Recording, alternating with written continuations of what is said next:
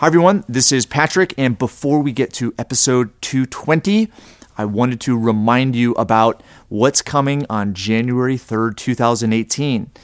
Last year, I talked about how our theme for the year is going to be life, liberty, and property. Hope you enjoyed that podcast. It was one of my favorite ones to do. But we are going to use that first right, which is life, and that's where we're going to kick off for the first 120 days of the year, starting January 3rd. And the guest is amazing, so you don't want to miss that one. So make sure you mark your calendars for January 3rd, 2018. This is The Wealth Standard Radio, your gold standard in everything financial. Hi, everyone. This is Patrick Donahoe, and you are listening to episode 220 of The Wealth Standard podcast. And I have one of my favorite people on this week, and his name is Connor Boyack. For those who have been listening to for a while, Connor's been on a few times. I absolutely love our conversations. And he has just come out with a new book, actually a couple new books, but we're just specifically going to be talking about one, which is The Search for Atlas. And it's part of his Tuttle Twins series. These are meant for kids. I wouldn't say children. It's not necessarily a children's book, but these are, 30, 40 page books, maybe not even that long, but they are really meant to illustrate some of the main themes of some very influential books that have been written in the past. But because of the nature of these books, sometimes it's really hard to derive the underlying message. So, for instance, Atlas Shrugged is, well over 1,200 pages long, and I think it's actually longer. And it's a long read, but it's very philosophical. And it's a novel, so there's a storyline to it. But what individuals typically pull out of that is conflicting.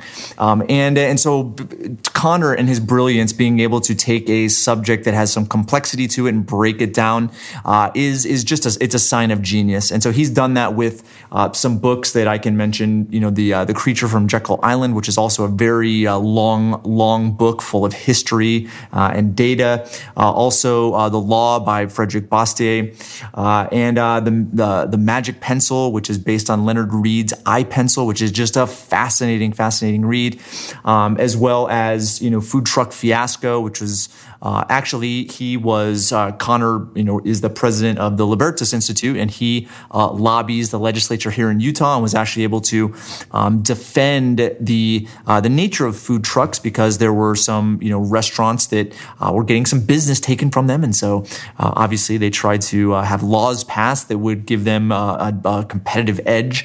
But anyway, this whole food truck fiasco was based on The Economics in One Lesson by Henry Hazlitt. And anyway, so this is the Search for Atlas, and the conversation I'm about to have with Connor is based on one of my more favorite books, which is Atlas Shrugged by Ayn Rand, and specifically the philosophy there. I've read it a few times now. I haven't actually read it in a few years, but it's one of those books that makes you really think about you and your role in the world, and also the difference between a producer and a consumer, and that is where I really love. I think paradoxes are fascinating to me. Where today you look at a society in which we are blessed by capitalism because of the technology we have and the convenience and the lifestyle we live in comparison to those that, lived a couple hundred years ago. And it really comes down to some fundamental principles about how men or women behave. And so Atlas Shrugged, I think, portrays those characteristics and principles, in a perfect way, but it also shows, this, and it may dramatize it, but it shows this, the dichotomy between, the producer and the consumer.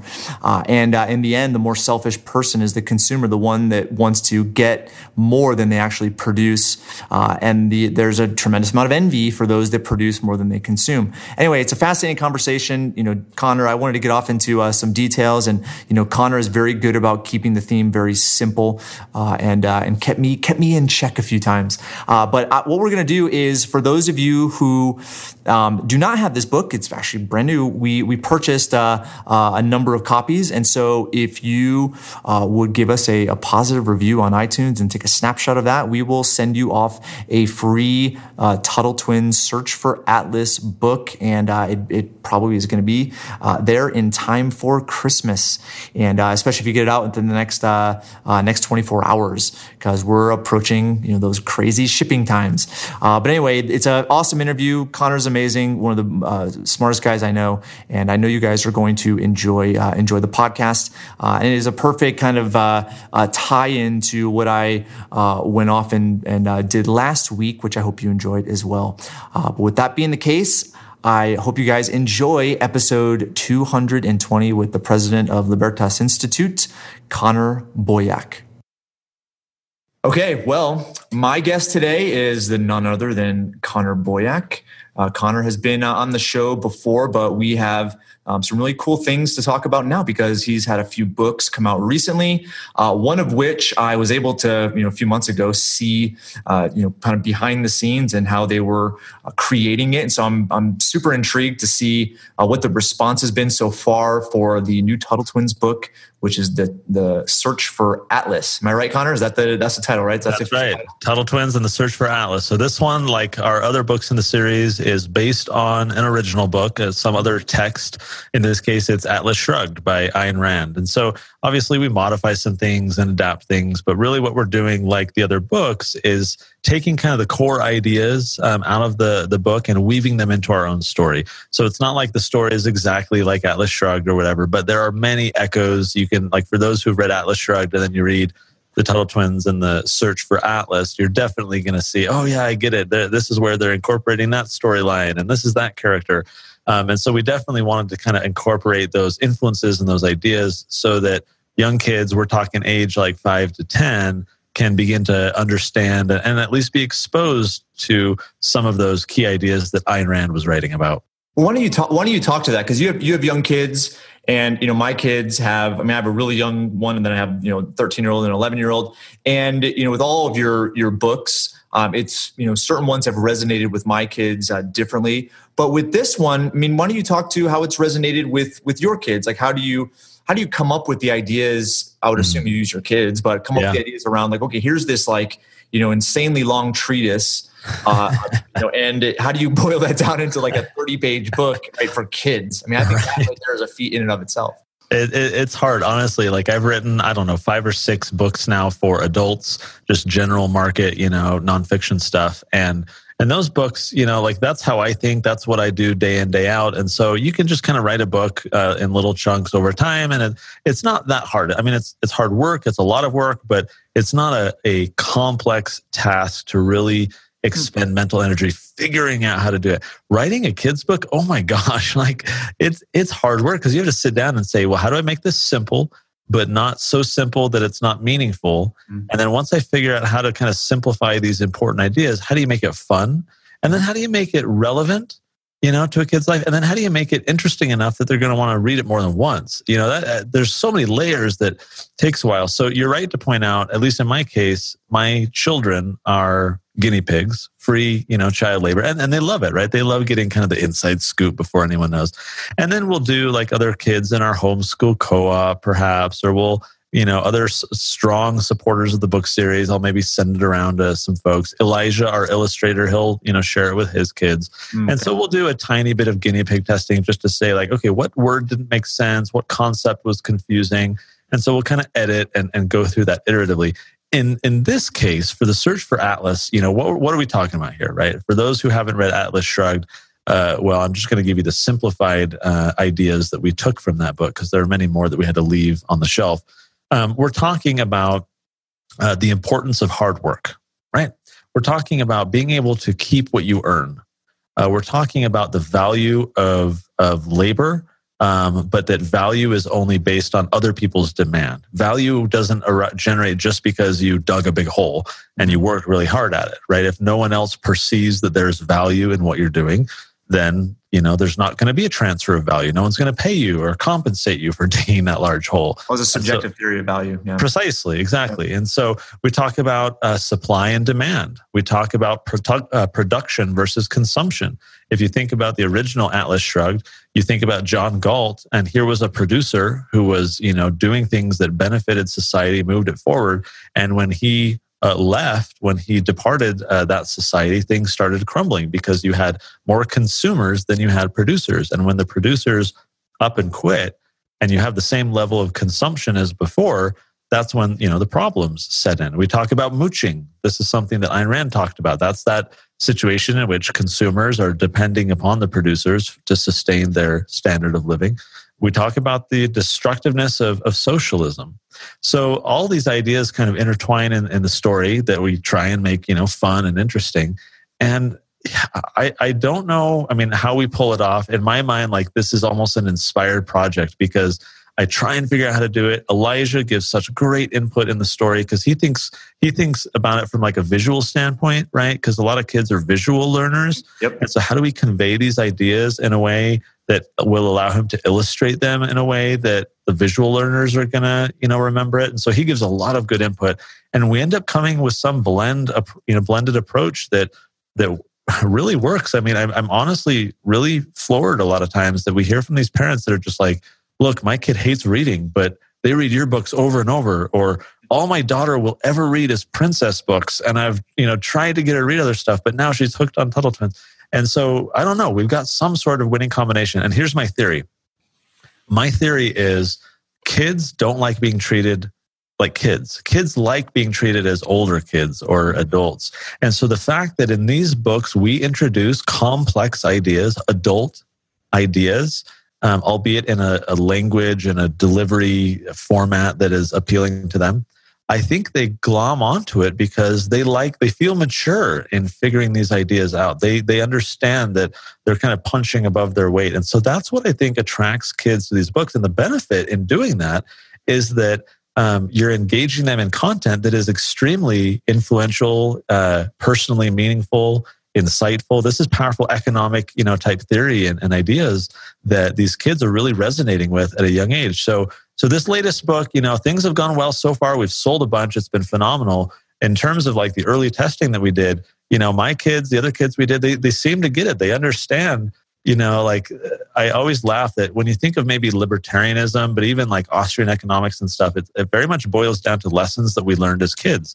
Don't hurt other people. Don't take their stuff, right?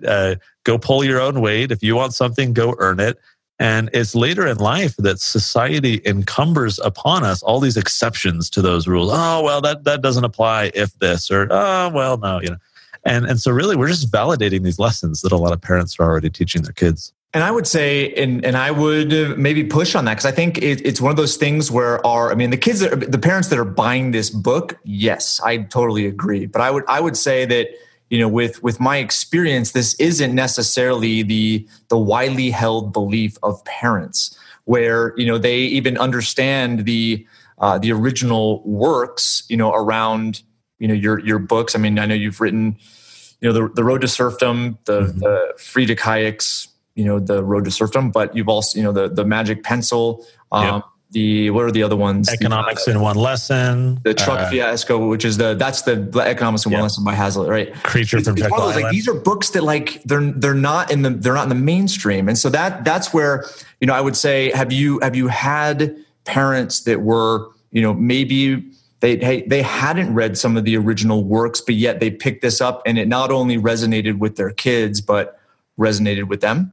Oh, no, absolutely. In fact, I would say that the majority of our customers are that way. When we first started writing the book series, we thought our core audience were the people that were familiar with the original books, right? So we went down to Freedom Fest in Vegas after we published our first book, which is based on The Law by Frederick Bastiat. Okay. Phenomenal essay or booklet. And we thought, hey, here's all these people. They've read the original. They're going to want this version for their kids. Exactly. And, we sold a bunch, got a lot of interest. It was all well and good. But by the time we got our second book done, I realized that was not our audience. Those people definitely were of a like mind. They wanted to get their children or grandchildren these books. But then I realized, not very many people have read these original works. There's like way more people who've never heard of Leonard Read or Frederick Bastiat or whatever. And so I realized that we needed to pivot in how we marketed this, that, look, parents, we're just teaching important civic and economic ideas to your children that their school curriculum is not going to expose them to or not going to introduce them to. And every parent wants a well-rounded education for their child. And so when we position it that way, we get a ton of support. A lot of homeschooling families, but even normal run-of-the-mill, conservative, moderate, whatever, public school families who the parents just want to introduce these ideas to their children. And yes, you honed in on exactly what we found by accident. This was not intentional. We thought, we're going to do these children's books. We're going to educate all these people. The accident was later realizing that we are educating both the child and the adult, because the adult sits down to read with their kids. The adults never heard of the original book. They're maybe not familiar with the issues. And here, rather than giving them a big, thick textbook, right, or like, Human Action by Ludwig von Mises, which is not just a textbook. It's like, you need to. It's like a life work just to read that thing, right? And so these books are dry. They're hard to understand, right? They take a lot of intellectual stamina to build up in order to get through them. Here we have a fun, short book, fully illustrated, beautiful drawings. It's fun. It's silly. And yet at the same time, we're introducing all these key ideas. That is a very disarming approach to reach not only the kids, but the adults well. And so it's been very fascinating to see that develop. You are exactly right. And that's now the majority of our customers. Now, I would say, as you look at this book, right, with Atlas Shrugged, I would consider the book that the Search for Atlas is based on is one of those. It's one of those books where it created a tremendous amount of disruption at that time, especially because of the author being from the former Soviet Union. And then you look at, really, it's still, I would consider, very controversial as it relates to just kind of the social theory associated with just what our society is based on. And that's where I look at, as I think back. I haven't read the book Atlas Shrugged in a couple of years, but as I look back on it, I would say that there's a distinguishing factor that individuals really don't grab a hold to, which is the idea of what should drive man, right? What should drive humankind, and that was kind of the archetype of John Galt, where it exemplified that producer, and then but it was based on this idea of selfishness. Okay, where they use that word several times, and then she wrote, another kind of philosophical book called "The Virtue of Selfishness."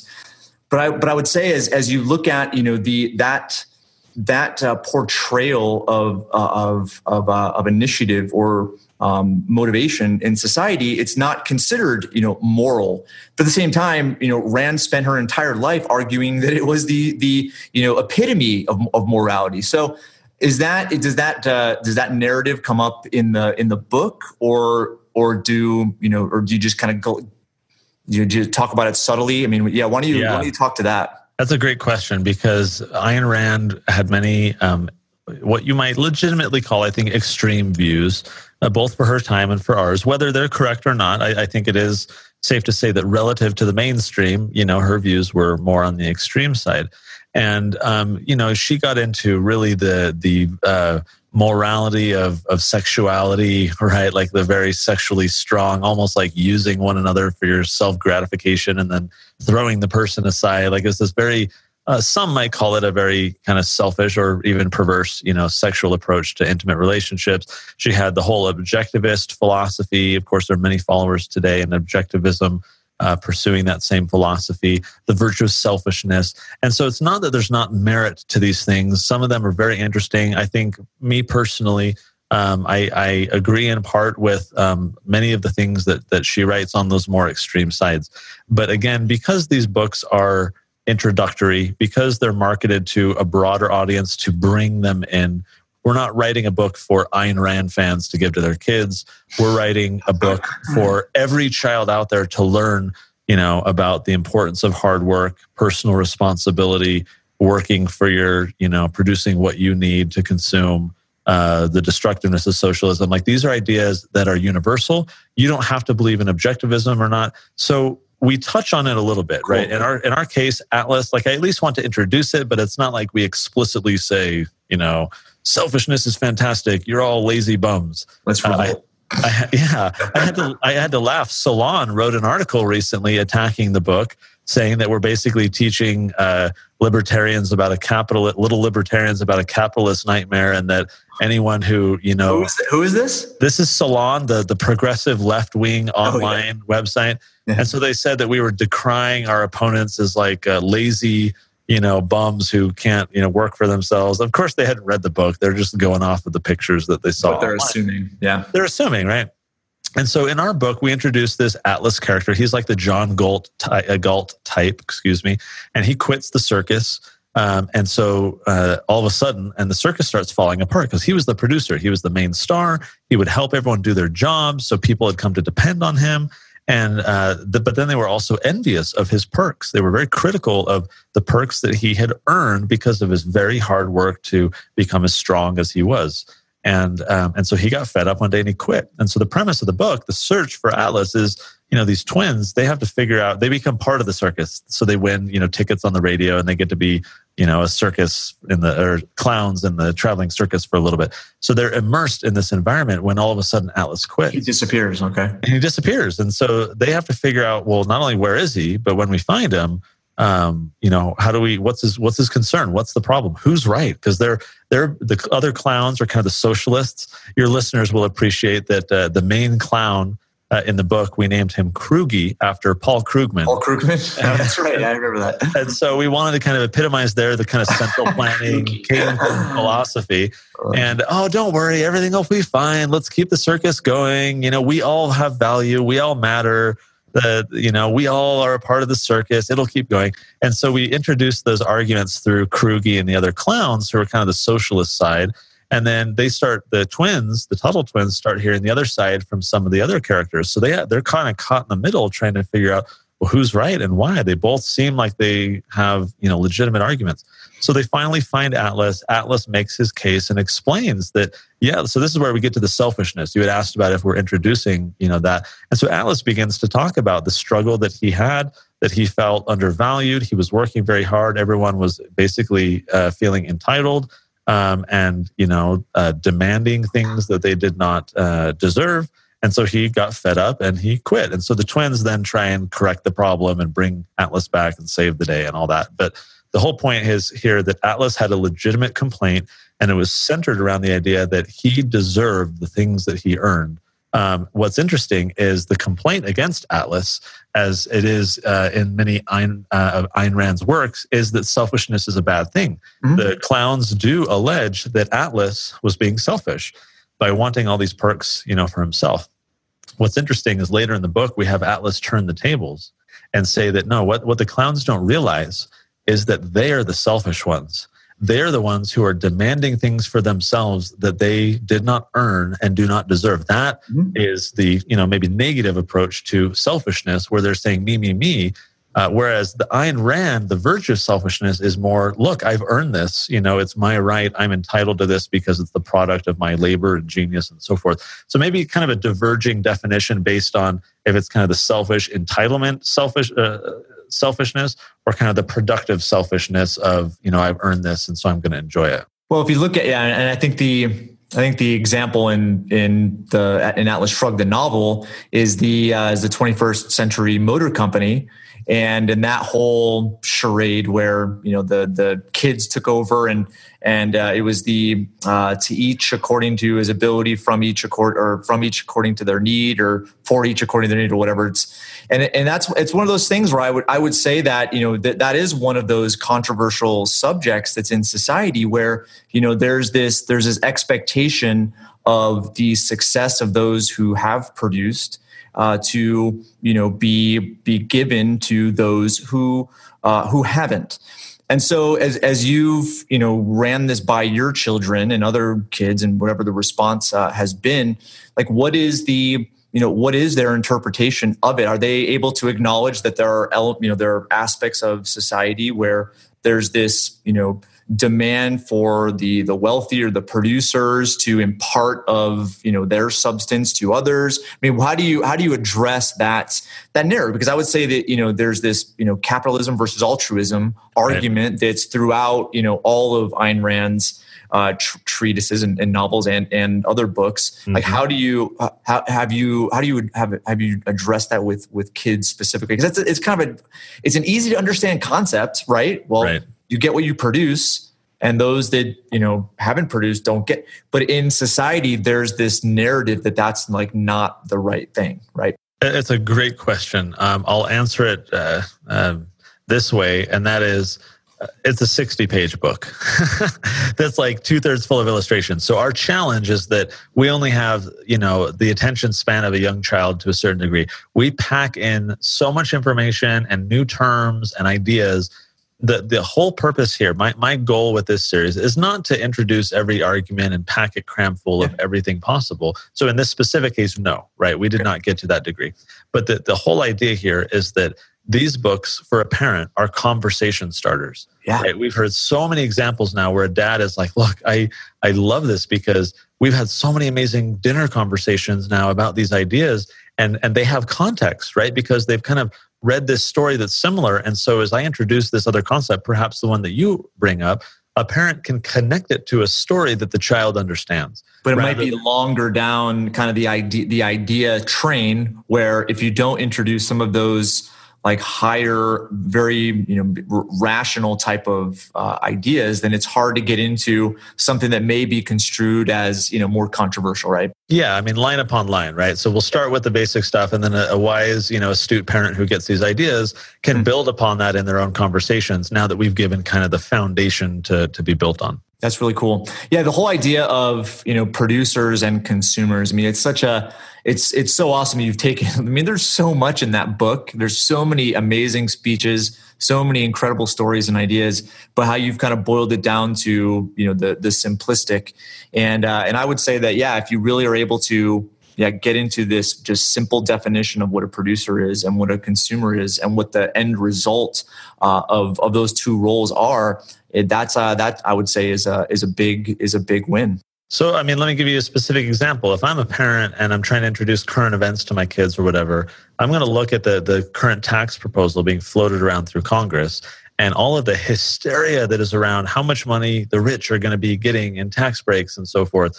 And that the low and middle class, like, oh, we deserve more of a break. When you look proportionally, well, the tax are, the rich are taxed at a way higher rate. And so, of course, if there's going to be a tax reduction, they're going to proportionally enjoy a higher return because they've been paying more money, right? And so here I can use, for example, the Tuttle Twins and the Search for Atlas to say, look, just like in the circus, you had Atlas and the clowns, and they were the clowns were envious of what Atlas had produced. They wanted, the spoils of his, production and so forth. And so I can break down this current event in terms of what happened in the book and suddenly introduce current events and politics and even modern economics to my children based on the story that they understand. And so that's the whole idea here. Is it's a conversation starter. It's not the end all be all, and that's why at the end of our books we point the readers and especially the parents to the original text. So like, hey, if this intrigues you, you've got older kids or maybe yourself, you can go learn more about these ideas in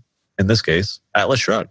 And so we're not trying to expound on everything. It's more just let's get the conversations going with a younger audience where traditionally parents have, been very shy, very reluctant to introduce these ideas. And I think that's to our detriment because then we let society imprint those young people and, with their ideas, not necessarily the ones that are sound. Exactly. Yeah. And I would say, if you look at really what steered me, I mean, I got a formal education in economics, which doesn't mean anything.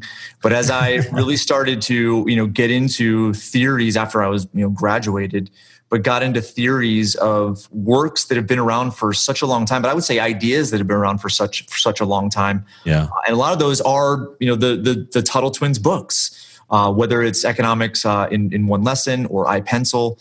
And I think it's becoming more more popular, that these books are getting out there, that the philosophy is getting out there. But I think this is a different angle, because you're right. Even those parents that do hold some of these beliefs, being able to have conversations with an 8-year-old or a 9-year-old or a 10-year-old, it's very difficult.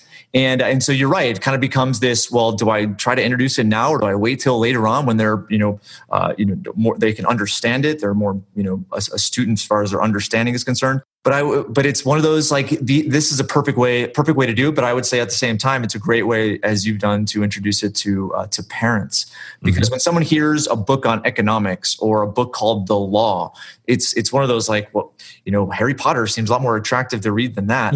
but it becomes, really this understanding that our entire framework of society, I would say, has always been governed by certain principles and certain laws. And it's been that way since the beginning of time. And I would say, the governing bodies, whether it's, the monarchies of old, or if it's, what, we consider a democracy, or what some republic and when some consider a democratic republic, it's like these ideas, like they're words, but really the understanding of those ideas, I would say, are not there. And this is why I've wanted you to come on so often, is that, really introducing ideas to kids, it really helps parents as well grasp some of the fundamental concepts, so that they can then go out and learn more and see how that applies to, their profession, to their, I don't want to call it civil duty, but their role in society, and defend a lot of those principles that, have been around for a really, really long time, but at the same time are not the popular. It's not the popular opinion, I would say. I think of it this way, to kind of build on what you were just saying. The analogy that I'll sometimes use is that of like a gardener in an orchard. And this gardener, I don't know if there's a specific name for someone who tends an orchard other than a gardener. So I'm going to use that word, and I could be incorrect. But he's tending to all these trees, right? These adult trees, and they're diseased and decaying. They're not bearing much fruit. The fruit isn't that good. That's the state that we're in today. The gardener is organizations like mine that historically have been focused on adults. We've been reaching out to adults, trying to persuade adults who are, decades into being seeped in bias and misinformation and poor logic and faulty ideas, because that's how they were raised. That's how they were nurtured. And so getting someone to change, it's like we're dumping fertilizer on all these adult trees, hoping that it brings them back to good health. And hey, that's important. We got to do it, right? That's why we're out educating voters and talking to people and persuading people. And it works, right? To some degree, you have a few trees come back to good health, start bearing good fruit. Yeah, we're right now, and we can maybe end on these points.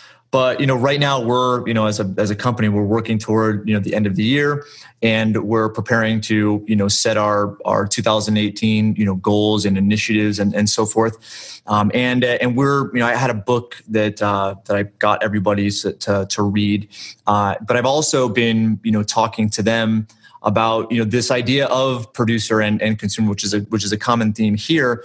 But imagine a world in where people went around and they found ways to be of value to other people, which I think is one of those easy fundamental narratives of Atlas Shrugged. It would be a different world, but I think right now it tends to be the opposite sometimes, especially as we come to Christmas, where there are those that they love getting, but I would say for the understanding of giving or producing value, it's one of the most gratifying things that you can do. And as far as kids are concerned, yours probably do a lot better job than mine, but it really helps them to see things different, where it has kind of become a material society where they want this and they want this and they want this. But it's also really awesome to see when they're able to understand, like, this thing, right? This toy or whatever, that it was conceptualized and then it was brought into production. So it's that idea, but it's also the other side of it, which is being able to produce something for the well-being of others. But it's one of those, it's a philosophy where people really grasp it. They can, look at the world differently as an environment to go out and help and serve people, but then also not feel, guilty for the remuneration, I love that you said serve, because in my mind, the ideal business is one in which you're not just hustling people for money. You provide value, and you are serving them because you can do it cheaper, quicker, better. You've specialized, right? And you're helping that person. They're compensating you because they value what you are providing to them. And I think that's kind of where the Ayn Rand stuff comes in, is too often in our society, business changes from a form of service to a form of slavery. Right? Yeah. Where people are compelled to subsidize other people who are not working, and we're going to live off of the spoils of what you guys are doing, and feeling entitled to what these corporations are doing, and that's I think the danger. To the extent that the free market is allowed to operate, people are allowed to go around serving, helping one another, win-win-win situations. That's how we achieve prosperity. It's how we achieve peace. The antithesis of that, I think, is what we saw in Atlas Shrugged. It's what we see in the simplified version and the Tuttle Twins and the Search for Atlas. And unfortunately, I think it's what we so often see in our society today. It was a very prescient novel that she wrote. I have criticisms of it, but overall, it's a legitimate work that I think someone has to confront and chew through and try and grapple with and understand. And I think, unfortunately, too often we see echoes in our day of the things that she wrote about then. Yeah, no, I totally agree with that. We definitely have to have another conversation about that book, because it's something I love. I mean, there's not very many people that have actually read it or understand the underlying principles of it. So it's like but I would say, and I'll say this as a final point, and then I'll let you have the last word. So I was at a conference. It was a kind of a charity thing that we do every year in Denver. And it was a business meeting like the day before. And in the business meeting, they were talking about some of the AR, augmented reality type of technology that's coming out. And not to say this is should be the intention around it, but it's interesting to see how the marketplace has come up with the solution.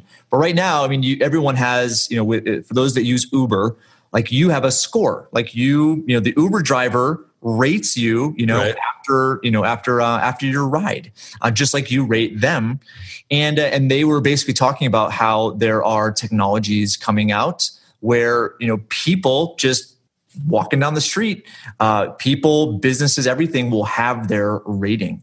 And it's one of those things where it's not to say that you wouldn't do this without a rating, but it's interesting to see how the marketplace has created an environment where people will be accountable to how they treat other people, how they serve other people. Are they doing well?